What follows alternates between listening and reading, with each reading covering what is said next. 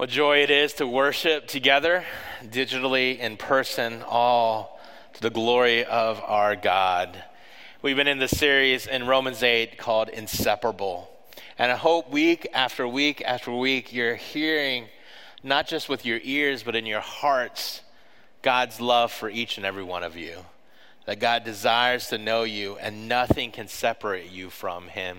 No sin, no action, nothing can separate those who are in Christ Jesus. And I hope that's what you get every week in this series titled The Greatest Chapter Ever Written. Romans 8, Inseparable, the love of God. Today we're going to continue talking about God's inseparable love, but in a way that helps us think of the future as we think about what we are going through today in our present lives. You know, in this past year, we've all had a little extra time when we're not kind of fearing or worrying about other things. We've had time for other recreational activities and reading as well. And if you have still margin and want to read a book that I've really enjoyed, a book that really has impacted me is called Unbroken, titled Unbroken. It's the story of Louis Zamperini. And if you don't know the book, highly recommend you can carve out some time to read the book.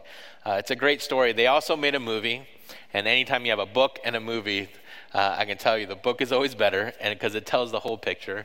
But it follows Louis Zamperini, who is an Olympian who competed in the Olympics, but he also served in World War II. And in World War II, he was shot down over the Pacific Ocean.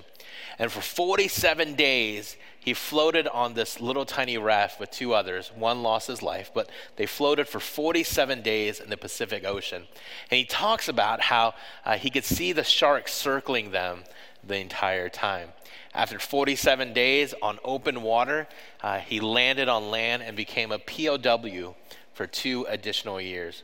And he talks about those 2 years, how almost every day they tortured him. They psychologically kind of manipulated him, and they kept saying that they were going to execute him, even if they were liberated, even if they were freed, he would not get away, that they would execute him before any of that would happen. Louis Zamperini, the title of the book is called Unbroken. But in it, he talks about how he had this, through all the struggles, this irrational hope that one day he would see his family again in California. And the author talks about him, and he says that he had a hope for a future free of the torments of the past or the present. So he did not give into despair. See, more than resilience, more than grit, more than toughness, more than willpower, more than wishful thinking, it's hope that carries us forward. It's not a temperament or a thinking style. It is hope, something very deep in us. C.S. Lewis, a famous author, a theologian, a follower of Jesus, talks about hope in this way. He says, hope is a theological virtue, is one of the theological virtues. This means that a continual looking forward to the eternal world is not, as some modern people think, a form of escapism or wishful thinking, but one of the things a Christian is meant to do. It does not mean that we are to leave the present world as it is. If you read history, you will find that the Christian who did most for the present world were just those who thought most of the next. It is since Christians have largely ceased to think of the other world that they have become so ineffective in this. He talks about hope not as a virtue to carry us, but as actually is a tool and a mechanism and it impacts the world that they live in today. And what Lewis is saying is that the hope found in Jesus moves us forward, but it doesn't lose sight of what is happening in the now. Hope drives us forward, but grounds us in our current context. And when we look at Zamperini's story, it looks like irrational hope for someone who's just flipping the pages. As we see his story and we get close to him, it does seem like irrational hope through all the suffering and pain and turmoil. But when we step back and see the whole story and we can see the whole scope of things, it comes everything but irrational, but the very rational thing to do is to have hope. When we see the end of the story and we see how things unfold, it's hope what carries him, and it becomes the most rational thing that he can have to carry him through every day of his struggles. And that's exactly what the Apostle Paul is doing in Romans 8. See, Romans 8, in that first century context, there is persecution, there is suffering. And what Paul is trying to say is in Romans 8, 18 through 25, he's saying, hold on to that hope to carry you through the suffering. Look at verse 18. He says this, I consider that our present sufferings are not worth comparing with the glory that will be revealed in us. And that I consider in the Greek that Paul is using is one of the root words where we get the word logic. So he's not saying kind of this wishful thinking and a hoping thing. He's saying that there's an actual rational, logical thought, that he's actually compared all the pros and cons. He's thought this through, and he says, I consider that nothing, this present suffering, is worth comparing to the glory that will be revealed in us. With faith and logical reason, he looks to the future to define his present. And if you're a follower of Jesus today, isn't that the kind of life we all want? And if you are still searching after God, isn't that kind of hope appealing to you? That no matter what you're going through, you can say none of this is compared to the glory of the future world, the future life that God has for us. That's the good news that he gives us, that there's a better future for those who are in Christ Jesus. But for us to get through this process, there's 3 points we want to talk about today. 2 hurdles and 1 revelation. The first hurdle is that there's a lie we hope is true. A lie we hope is true. The second hurdle we have to cross is the truth we actually hope is a lie. The truth we hope is a lie. And finally, the third, of revelation, is that there's hope we find in suffering. The hope we find in suffering. So first, the lie we hope is true. The lie we hope is true. Most recently, my wife and I, Erin, we flew. Something we haven't done in a long time, but this is not something I say, well, it's a big status I have, but for the past 4 or 5 years, what's really easy to do is you can get TSA PreCheck. How many of you guys have TSA PreCheck, right? Game changer when you fly. It's really convenient to do so. But because of a mix-up, my wife's ticket was just the regular TSA process. So being the good husband, I'm like, well, we'll just stay together. So I went through the regular TSA process, which I haven't done in a very long time.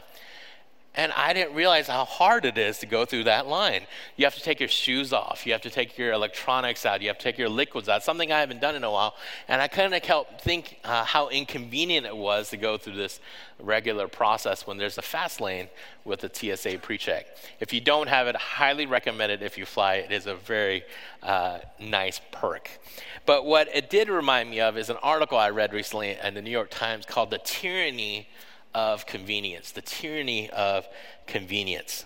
And what they say in that article is that convenience is the most underestimated and least understood force in our world today, especially in developed nations in the 21st century. Convenience has emerged as the most powerful force shaping our individual lives and our economies. And the article, Tyranny of Convenience, says convenience has emerged as the most powerful force that's shaping our individual lives and our economies. Evan Williams, the co-founder of Twitter, added that convenience decides everything. Convenience seems to make our decisions for us, trumping what we like to imagine is our preferred option. See, I prefer to brew my own coffee, but those Keurig pods are just so easy to use. Convenience becomes something we do. We hardly ever choose the other option. Easy is better. Easiest is best. And I shared the story just even yesterday. I was coming back from swim practice with my 9-year-old. And we were talking about swimming, and he talked about the option of what if you could swim using virtual reality? You wear the goggles, you could experience that whole swimming process. And I asked him, you can't say swimming in water is so much better than just a virtual option. And he says, yeah, but the virtual option is so much easier. Which kind of fuels the point we're talking about, that convenience trumps a lot of our options, especially a preferred future. And once in that mindset, convenience has the ability to make other options unthinkable. Once you have used a washing machine, the idea of laundering your own clothes, even if it's cheaper, seems ludicrous. Now, if you've streamed television, the idea of actually waiting to watch a television program at a certain time and going through all the commercials, that seems antiquated. See, after all these things, we it's actually hard to go against convenience in our culture, to not use a phone, to not use Google, and it actually takes a special kind of dedication to actually do those things. And it can be actually seen as eccentric, right? Someone who uses vinyl or who actually does coffee the long and arduous way. It becomes a fanatic way to do it, something on the margins. And to think that powerful force that's shaping our lives and our society and our economies and our culture, to think it hasn't infiltrated our faith, it'd be ignorant of us not to address it. See, the lie that modern Christianity has perpetuated, maybe even have infiltrated, is this, that Christianity is convenient. So Christianity is just easier. To be a Christian, your life is just better.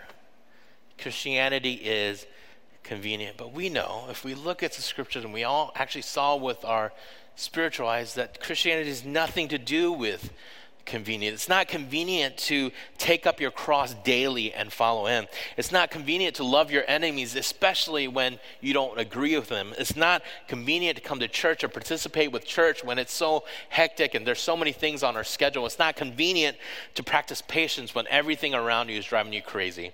And it's not convenient to practice sitting with the Lord when there's pain and suffering weighing on your heart. See, he had everything in us. Hope that was true. Everything in us hopes that life was a little more convenient. Everything hopes that Christianity, our faith, was a little more convenient. And more importantly, we start living our lives dictated by that hope.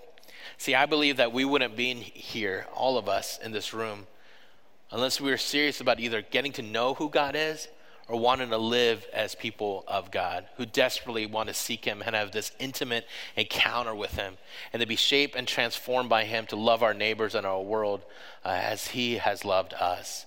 I think there's a deep desire in us for those things, but it comes into conflicts when we also want to keep our lives as comfortable as possible.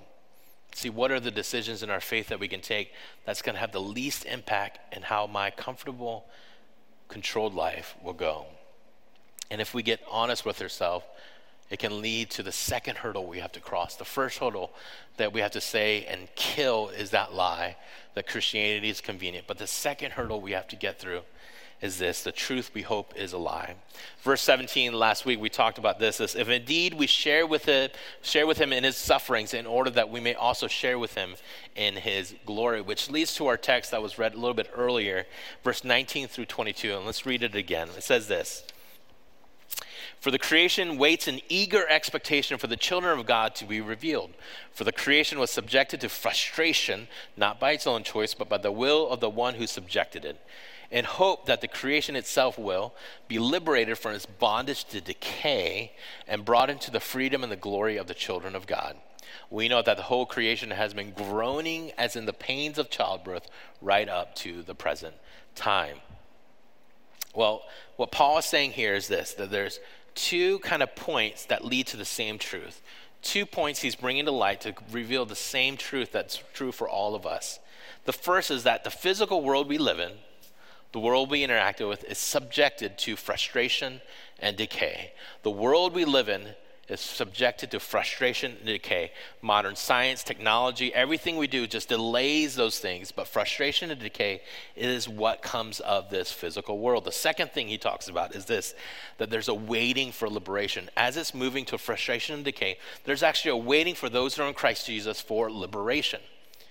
He talks about being freed from bondage of those things towards this free life. And the second illustration, vivid imagery gives, is childbirth. And he gives this image of childbirth. As much as anything that happens in childbirth in 21st century, imagine what it was like in the first century life. For him to say that creation itself is groaning towards childbirth. And I'll say this as a parent of 4 children, and I'm not comparing what I went through with what my wife went through in that labor room. That is not what I'm saying. Please don't misunderstand me. But that's in an intense room, right? It was a lot for me. I told Aaron afterwards, I don't think I could do this again. It was that intense. But there's nothing compared to the intensity of what happens in that room, to the euphoria that happens when you welcome that new child, right? And that's what Paul is saying, that creation itself is groaning, that there's pain and suffering, but it's leading to something. As the world is going to frustration and decay, There's a birth of new life. There's this freedom that comes. And this singular truth that leads to what Paul is trying to say. That keep your eye on the whole perspective, but this, that when we're in this physical world, this is the truth that he's trying to say. That the road to redemption and restoration is marked with suffering. The road to redemption and restoration is marked with suffering.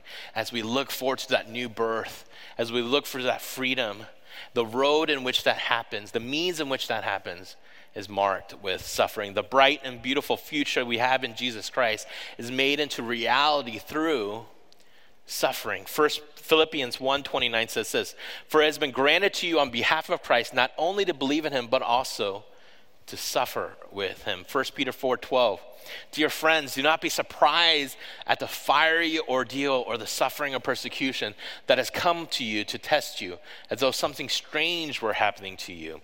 And 2 Timothy 3:12 says this, "In fact, everyone who wants to live a godly life in Christ will be persecuted, will suffer." The road to redemption and restoration, this new birth, the road to redemption and restoration is marked with suffering in, through, and with Jesus Christ. There is no other truth in Scripture that I think we try to avoid, and we hope secretly is a lie. See, who would choose suffering when another option is available to them? Who would choose the cancer diagnosis when you could sidestep it easily? Who would choose to lose a loved one when you could stay with them longer? Who would choose to sit in isolation and depression and anger and frustration when you could easily opt out of it? I don't think anyone in all of human history except one person would choose that path. And it's our Lord Jesus Christ. See, Christ himself didn't take the easy way, but chose the road of suffering. He chose to lay all things down. He chose to live a life of sweat, blood, and tears. He chose a life filled with rejection and betrayal and grief, a life of suffering to bring many sons and daughters to glory, to liberate from the bondage of frustration and decay toward a new life, a new freedom, only through him. See, everything in us wants that truth, that the Christian life is marked with suffering. But take hope in Jesus, who has redeemed that, saying he has suffered, he has taken all things, so he knows what you walk through. He knows the struggles you have. And he says, look to me and I will walk with you. 2 hurdles we've crossed, so where does that leave us? And it's this, that we find hope in the suffering. We find hope in the suffering. Verses 23 to 25 in Romans 8 says this, "Not only so, but we ourselves who have the first fruits of the Spirit groan inwardly as we wait eagerly for our adoption to sonship, the redemption of our bodies. For in this we hope we were saved. In this hope we were saved. But hope that is seen is no hope at all. Who hopes for what they have already had? But if we hope for what we do not yet have, we wait for it patiently." Here Paul is using difficult language to communicate some truths to us about suffering and hope and redemption. And it can seem a little confusing because last week we talked about this idea of adoption, that we were adopted as sons and daughters, and great illustrations and video and sermon about what that means. But here it says that we're eagerly awaiting this thing to happen. It hasn't happened yet, but we're looking into the future for it to happen to us, the redemption of our bodies, adoption and assumption, and it can be a little confusing. And so how does this all make sense? Many of us, and most first century Jews at the time, when they thought through the timeline, when they thought through life, they kind of looked at it this way. This is not controversial, right? Things happen in this linear fashion. There's this age and the age to come. There's this age and the age to come, and things flow linearly. And when this happens, well, how is this happening where we're adopted, but we're still waiting? But what theologians would say, and how Paul is arguing, and even Jesus, is that it looks more like this. That there's this age that we live in that is subject to frustration and decay and pain and suffering. And then there's the age to come, this bright and beautiful future where there are no more tears. And then we have this place in the middle called the already and not yet. The already and not yet. And you see this language over and over in Scripture, and Paul tries to communicate in this way. He says that you're already adopted as sons and daughters, but not yet adopted sons and daughters, as we see in Romans. Already redeemed in Christ, but not yet redeemed in Ephesians. Already sanctified in Christ, but not yet sanctified in Christ in 1 Thessalonians. And already raised with Christ, but not yet raised with Christ in 1 Corinthians. And there's this gap and this theological tension between the age that is and the age that will come, and that we live in the middle. And Jesus himself spoke in this way in the gospel. He says, the kingdom of God is here. Other ways he says, in other places he says, the kingdom of God is coming. That we live in the already and the not yet. And in that theological tension, we're still waiting for the fullest expression of what it means to be in Christ Jesus. And in tension towards the future, this age to come, that we've all been exposed to, that we know of. And that's why Paul says, I consider all present sufferings nothing compared to the glory that's revealed in us. As we look to the future and we live in the now, what we have in the gap is suffering. But not suffering as a byproduct, but rather as a means in which our bright and beautiful future in Christ becomes fully realized in our present, here as it is in heaven. And if that's kind of spinning your head and it's kind of confusing, I want to simplify it by saying this, that when you suffer, when you feel betrayed, when you feel lonely, when you feel like the world is falling apart, when you're suffering, it is a means in which God's glory and mission is being accomplished to bring that future age, when all things are made right, into reality, into this present age. And you get this bigger perspective that Paul is trying to paint. That all this present suffering, none of it is compared to the future glory. And as a believer in Jesus, my responsibility is to make that future reality, future glory into a reality in our current context. And that suffering is a means in which that is accomplished, to share in that. Timothy says it this way, the mission of God in suffering. He says this, so do not be ashamed of the testimony about our Lord or me, his prisoner. Rather, join with me in suffering for the gospel by the power of God. Join with me in suffering for the gospel. You know, one of the privileges I have as a pastor and working with some great men and women all around the world is we hear stories of people coming to faith from all different backgrounds, all different religions, and all different places in life. And rarely is a story is that, hey, someone just kind of beat me in a theological argument and now I've decided to follow Jesus. That rarely ever happens. What I hear stories of is people sitting with people in the lowest points in life.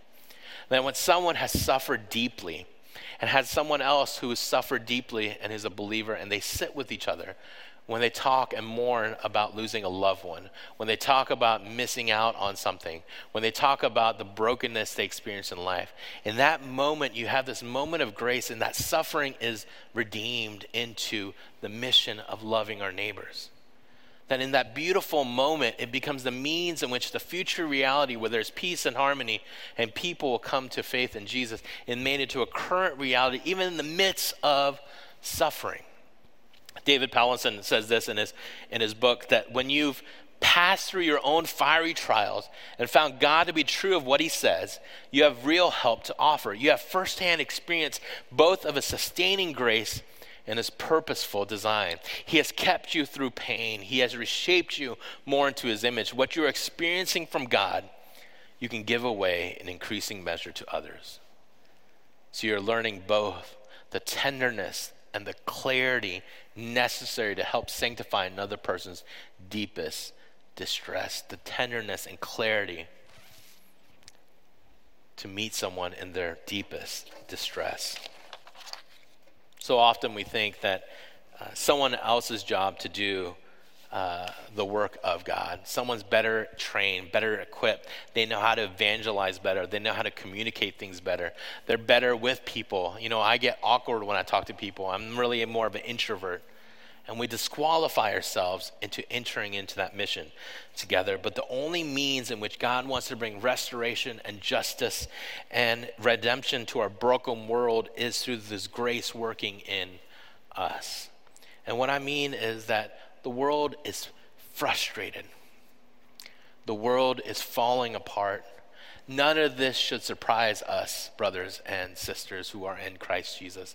But we, the people of God, we don't minimize the suffering we personally have experienced. We don't put it aside and say, well, it's just nothing. What we say is that it can be redeemed and purposeful to bring that future reality into the world we live in today. That God can use our story with our neighbors and communities to redeem us towards that bright and beautiful future. See, God promises us this, a day when there will be no more tears, no more wars, no more heartache or pain. And the closing chapter of our lives is not filled with mystery or suspense, and no longer filled with those tears and heartache, but one of redeemed justice and wholeness. But we can find all the pain and brokenness and suffering that we personally experience as a means in which God's glory is magnified by making the future age, the age to come, into a reality in our world today, that we can be part of that mission of bringing redemption and restoration through our suffering. That's exactly what Paul is trying to communicate to us today in this section, that all suffering, all the pain and loss is for God's glory and his mission, as long as those who are in Christ Jesus can rely more and more deeply in his grace. Let's pray together. God, thank you for the glory of your name and the goodness of who you are. Lord, through all things, all the bumps and bruises of life, all the lows that we go through, Lord, that you are with us, walking with us, and calling us to a deeper life with you. Lord, not minimizing our pain, but redeeming our pain for your future glory. We pray all this in the name of the Father, Son, and Holy Spirit. Amen.